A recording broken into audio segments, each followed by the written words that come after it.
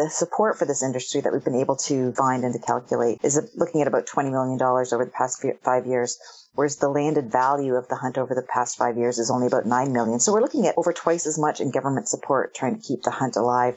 This is Defender Radio.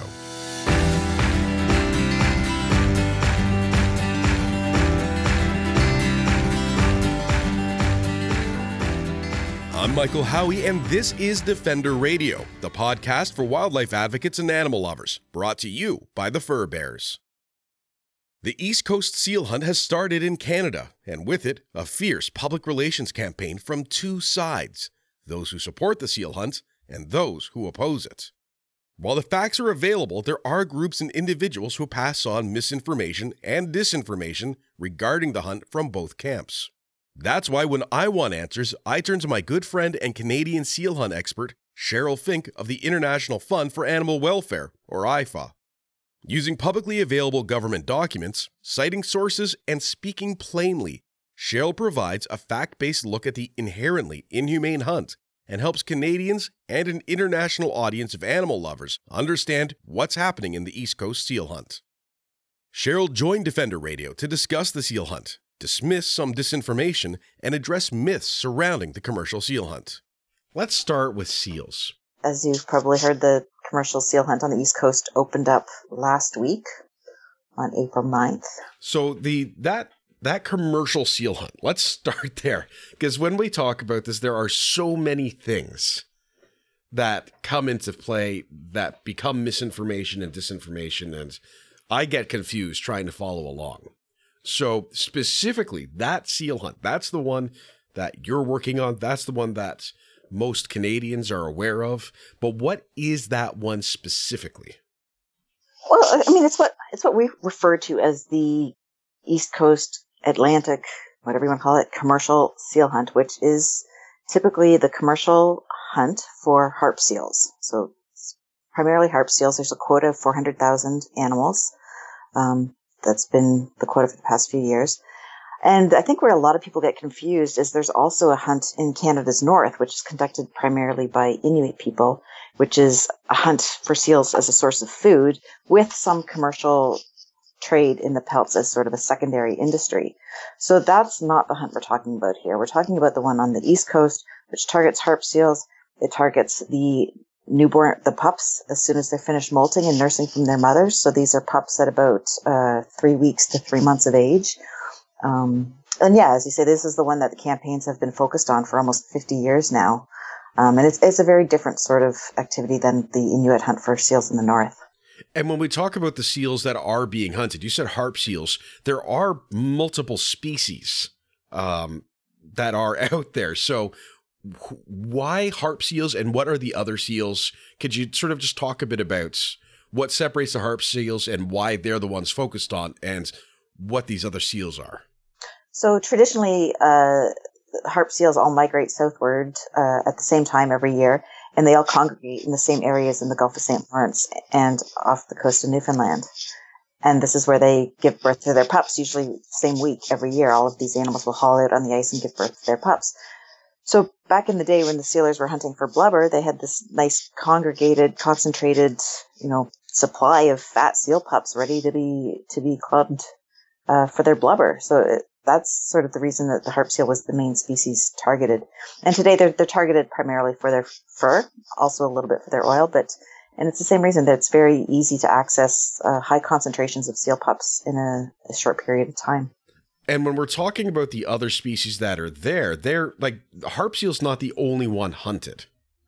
True. There's also a quota for hooded seals. I think it's about 4,000. It's the very few hooded seals have been taken in recent years.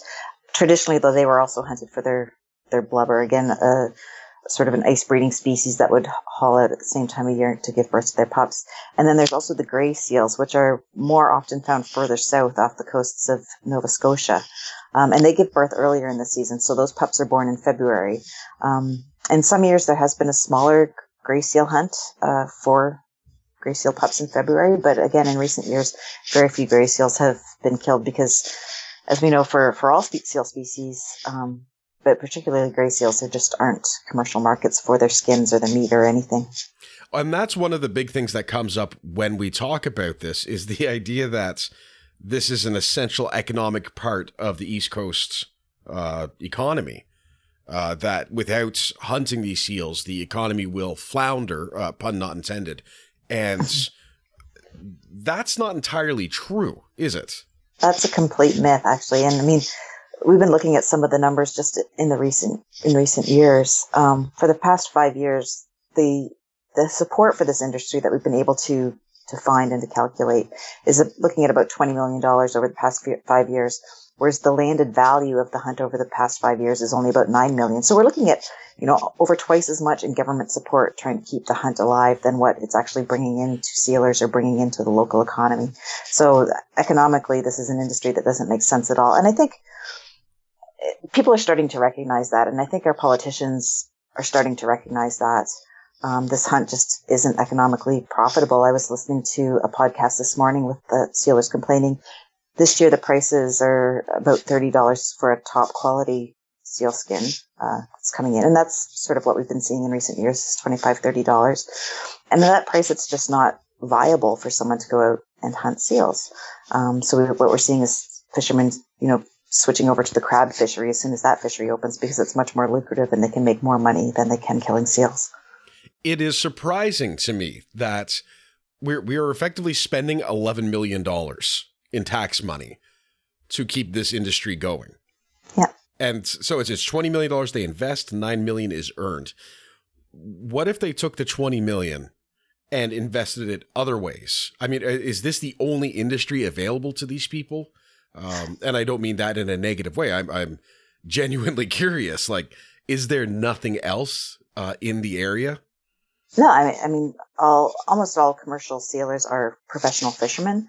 So, the seal industry or the seal hunt was sort of the first quote unquote fishery to open because it can still be done while the ice is still in the area. But they all move on to other fisheries for the rest of the year. It's, no one makes their living simply from sealing. It's usually over in 2 or 3 weeks, maybe a month, but eventually the ice breaks up, the seals start their migration northward, and they're out of range. So as I said, it's a very short-term sort of activity. It's very concentrated. It's they call it a competitive fishery because basically the sealers are trying to get as many animals as they can before the ice breaks up and the seals sort of migrate off, or in some years they're trying to get it before the quota is reached. Fortunately, we haven't seen anywhere close to the quota being taken in recent years, but it wasn't so long ago that we were reaching the quota and exceeding it, and the government would have to shut down the hunt after a couple of days because hundreds of thousands of seals had been killed in just 2 days. So it's competitive, and I think that's why we see so many problems with it. Is we're not seeing the attention given. We're seeing a lot of lip service to animal welfare and humane killing, but we're not seeing this actually happening in practice on the ice because it is competitive. It's about profit over anything else. And that's one of the interesting things we see. There are articles, just in my brief research, to sort of catch up on what the topics are on this subject right now. There is another call, and I know this is not new, for the harp seal population to be culled or changed because of the northern cod stocks. And this is something I know you have spoken about in the past. So the connection between seal populations and fisheries, and then we need to get rid of all the seals so there are more fish. And is there clear evidence saying that the increased seal population has an adverse effect on the fish? And or is there evidence to show that if we culled, so I think the quota is around 400,000 for last year's or this year's, it was last year's was 400,000. If we got rid of all 400,000 seals in that quota, would that have drastically changed the fisheries? What there actually is clear evidence is that seals are not responsible for decline in cod stocks, either through direct predation on cod or through competition for other species such as capelin. And that's something we're seeing more of, I think, almost every year. There's a new paper coming out from scientists within DFO and elsewhere that are sort of exonerating harp seals when it comes to anything to do with the fisheries. It's pretty clear that the culprit is our mismanagement of the fisheries, our inability to close fisheries and keep them closed until there's scientific evidence that they should be opened, because there's just so much pressure to respond to industry and to protect jobs, and there's always that demand to take more and more fish. And as you say, the call from fishermen to cull seals or any predators, really, seals, whales, seabirds, it's for anything. Seals seem to get the brunt of it, but because they consume fish, and of course they consume fish, but there's also this misconception that removing predators means that all of the fish that those predators would eat will somehow become available for the industry and be, they will miraculously be scooped up by fishermen's nets, which we know is not the case either. There's all kinds of complicated interactions that happen, and if you remove all the predators, it's not going to mean great fishery yields for fishermen. Something else is going to collapse and go drastically wrong. Yeah, and that's what we hear when we have conversations about wolves and livestock or wolves and moose here in Ontario. I know you're familiar with that one. Yeah. And the obvious answer would be to stop hunting moose for a year. But that never, ever, ever, ever happens. Yeah, they may change the numbers, but like if you want more moose to hunt in 5 years, that means for 5 years, you don't get to hunt any. And it's an interesting way of, like, we know that when we talk about these population dynamics, we must look long term. And at the same time, say, well, this year, I didn't get as many moose, or I did not get as many fish, or I did not have as many, pounds of beef on my farm. Therefore, I have to do this for next year. And it doesn't work that way. So it's very confusing, I think, when we get into the media of it.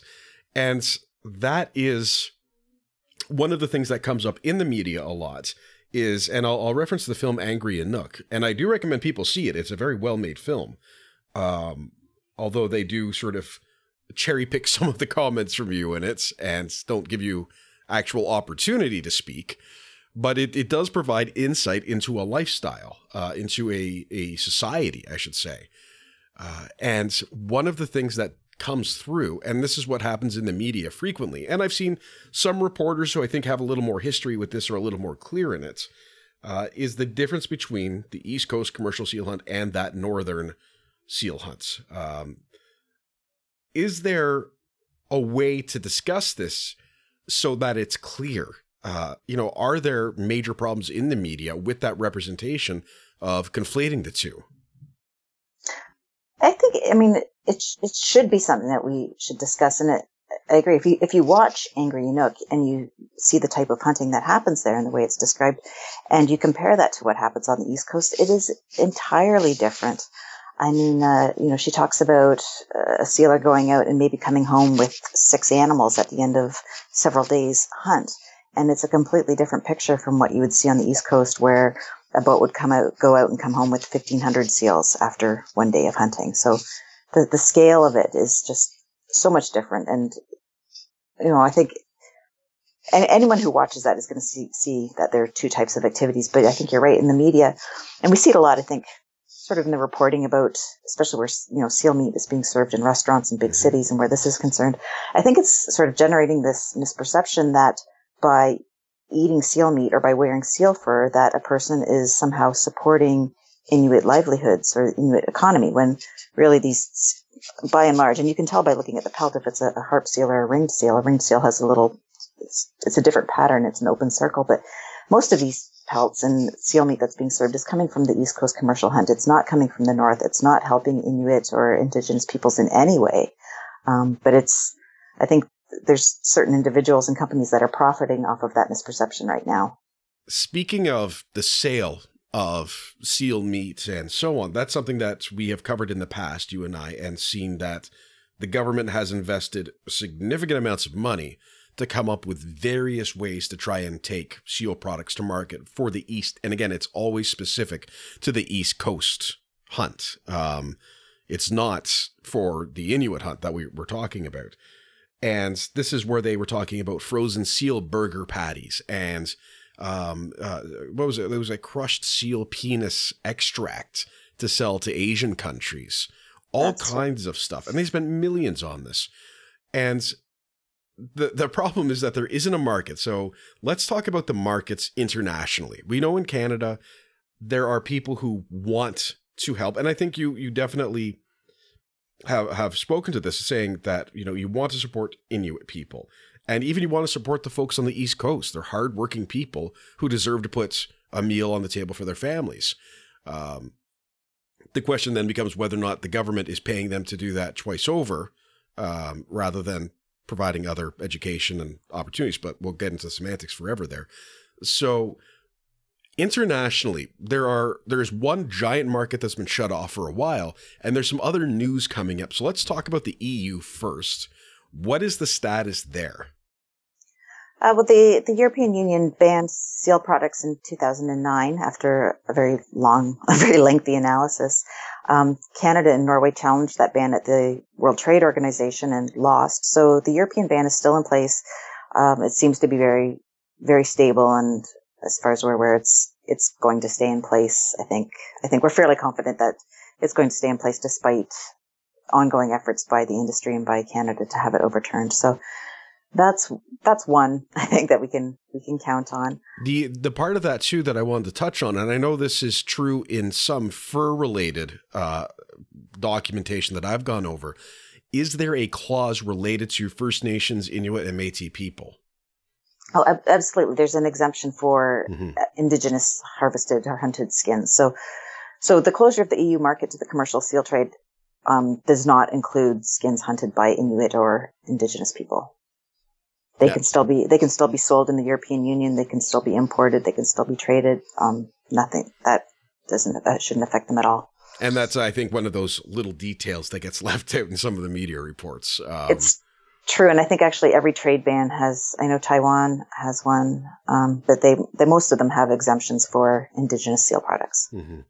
And lately, we've been hearing about India, and it is both very exciting to see another country ban seal products, but in terms of what it actually means for individual numbers, let's say, so for the market as a whole, it may not be initially as it seems. So we are celebrating the India ban, but what does it actually mean for seals and for the industry? I mean, it's a great step in the right direction. It's just another country that is rejecting, seal products based on the fact that they are hunted inhumanely and they're not necessary. So I think it's terrific. In terms of, was India a major importer of seal products? I don't think so. They never showed up in our export statistics that I've seen. So I don't think in terms of the actual numbers or value that it's had a huge impact. But I think in terms of another country going in the right direction, and we're seeing these continuing bans on seal products, I think it's time that we need to start realizing this industry is, between the international bans on products and what's happening with climate change, this isn't an industry that's going to have a huge potential for growth in the future. And our government really needs to start thinking about how much money they're going to keep sinking into it when it hasn't shown any return on investment over the past 20 years since the subsidy started back in 96. So, I mean, at some point, I firmly believe at some point our politicians are going to say, look, enough is enough. We can't keep putting money into this. One of the things I hear about, or I shouldn't say I hear about, I see online, is people who support the hunts for whatever reason, whether they are hunters, they aren't hunters, they know someone, they think that it should be allowed. The commercial hunt, of course. They say that it's not true that baby seals are clubbed over the head. And in the days of Facebook, information gets spread and misinformation gets spread at the same speed. So if we are talking about how the animals are hunted, without going into too much graphic detail, are babies hit over the head, or are they not, or is it somewhere in between when we talk about the truth? I mean, sure, they're being hit on the head, they're being hit on the body, so I think, what it comes down to is there are legally prescribed methods for killing a seal set out in the marine mammal regulations. It can be done with a rifle or a wooden bat or club or a spiked club, which is called a hack-a-pick. So all of those are legal. All of them continue to be used. The hack-a-pick is, I guess, what most people refer to as clubbing over the head. We see it more. It depends on the ice conditions. You see the hack-a-pick used more often in the Gulf of St. Lawrence when there's been solid ice conditions, because a sealer can sort of walk on the ice and get closer to the animal. We see the hack-a-pick used on the front, but usually or often, I guess, seals are shot first from the boat, and then a secondary skiff will go around with sealers with a hack-a-pick, and they will go and finish the animal off, so to speak, with the club. But yes, we still club animals, and in terms of people will naggle over what's a baby seal, what's not a baby seal. I mean, the animals that are being killed are 2 to 3 weeks old that start until they're about 3 months old. And considering this is an animal that doesn't start to sexually reproduce until they're 5 or 6 years of age and can live up to 25 or 30 years of age, I think, it's fair enough to still call that animal a baby seal. Yeah. So, but I mean, but people have this idea that a baby seal is a white coat, so it's only a baby for the first 2 weeks of life. Well, we're not hunting the white coats anymore, but we're giving them 1 extra week, which in the grand scheme of things isn't that much of a difference. Basically, they wait until they start to molt their white fur, and then they're fair game for the hunters. So it's the difference between a 3-week seal pup and a 2-week seal pup. The other one that I hear is that the whole animal is used, Cheryl. And I have seen the videos and I have seen the pictures, but again, without graphic detail, is the whole animal used most of the time, all the time, at all? And I think this is one of the really important distinctions between the Inuit hunt in the north and the East Coast commercial seal hunt, is the Inuit do use the whole animal. They eat the meat. They use every part of the animal. On the East Coast, nothing could be further from the truth. The most recent data that we've been able to get from Fisheries and Oceans suggests that some 92% of the meat is being wasted or left on the ice. I know one of the 2 main processors this year says they're not processing meat at all. So there's, as you said earlier, there's not really a market for the meat. There's some domestic local consumption for seal meat in Newfoundland, and I imagine that will always be there. But this isn't something that most people have developed a taste for. Aside from we're seeing it sold in Toronto, Montreal as a sort of I'm not going to say a gourmet. What's the word I'm looking for? So it's like it's a trend. It's a novelty. It's a novelty, that's right? It's like going to the X and eating the deep fried butter stick chocolate bar stuff, right? Like people just eat it so they can say they ate it, or so they can post it on Instagram. It's not something that most Canadians would eat on a regular basis. It's kind of like kale. Kale is delicious. No, we're okay. We're not going to do that right now. We'll have that argument later. Okay. And then the pineapple on pizza argument, right? I don't really know why people get so aggressive about that. I mean, kale, though, is like lettuce or spinach that has no flavor and a weird texture. So I think like that's a pretty clear line in the sand. But anyway, moving on because we're professionals. I know. I was not going to talk about massaging the kale because that would just be weird. It makes it more delicious. Okay. Well, we'll do a special bonus episode on Cheryl's tips for eating kale that isn't for disgusting. massaging the kale. Yeah. When we're talking about the size of the economics of this, and I know we already went over some of the economics, but again, to me, we really need to drill this point home. Government has spent roughly $20 million in an industry that brings in around $9 million. So we're operating at a loss tax dollar wise. How many people are actually involved relatively, maybe not just directly, but with a fair bit of sort of easy connection for ancillary industries? Right. I don't know. We have some figures on the number of active sealers. That's sort of the only number that we have handy, and it's declined dramatically in the past 4 or 5 years. Let me just take a look here. So last year we're looking at 500, 600 sealers in the past 3 or 4 years. So, and that can compare that to 2006 where there were over 5,000 active sealers in Newfoundland. So a pretty huge decline in the number of individuals going out and taking part in the seal hunt. Well, and that works out to about $40,000 of government money per sealer. Yes, if you're doing the math, I did work it out somewhere, and I think it works out to, $59 a seal. Yeah. Something like that. $57. So we're paying $57 for every seal that's being killed. Which has a market value of around $30. Yeah. It's disingenuous. It's throwing money at something and hoping that it will just get better when there is no evidence that it will, or that outside of the relatively small community of sealers, people want it to get better. Yeah. And I have to believe after 20 years that even in Ottawa, they need to start to be cluing in that this is not this is not a long-term proposition that's going to win for anyone. Yeah. That money can be better spent in the communities. Money can be better spent helping people. There's no, as we went over, there's no scientific reason. We don't need to reduce seal populations for any ecological purpose. That's an excuse. Okay. So, if we want to put money into these communities and to help people, there's other ways of doing it than paying them to go out and kill seals. We've discussed that there is no real scientific evidence that this is necessary or that it will help the ancillary economies, such as fishing. We've shown that the government has been spending copious amounts of money for negative returns, and that the actual number of people interested in this, both internally and externally, has declined rapidly. But we're still doing it. So what's the best way for people to get involved? If they want to say, hey, I want this to stop. I don't want my tax dollars going to this. I want new opportunities provided for people, new industries to be invested in. How do they go about doing that?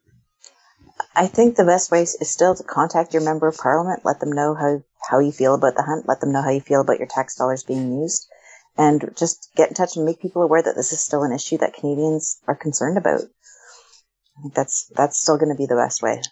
And not buying seal products too. And I think there's sorry not to keep talking, but there is this idea now that consuming seal products is helping Inuit, and that's not the case. And I think we need to make, if you're seeing someone wearing a seal fur or something, like, ask them, do you know where that came from, and who do you think is actually benefiting from it? And people are going to be surprised to find that it's not an Inuit hunter who's benefiting. It's actually a large, very wealthy Norwegian company who's getting most of the profits coming from the East Coast seal hunt.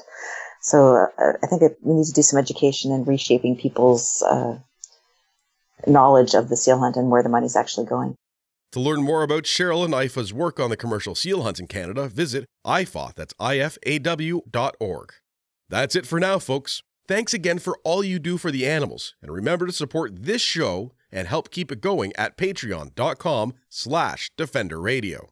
Until next time, I'm Michael Howie for Defender Radio, reminding you to stay informed and stay strong.